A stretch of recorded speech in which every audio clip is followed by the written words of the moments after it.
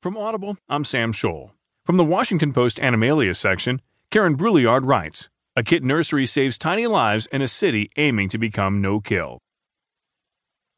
They are brought into shelters in crates, boxes, and flower pots at this time of the year. Tiny, mewing kittens with eyes barely open, with pink toothless mouths, and usually with no mother to nurse them. And here's what it takes to keep them alive. People to hand-feed formula through a syringe or tiny bottle every 2 to 3 hours around the clock until the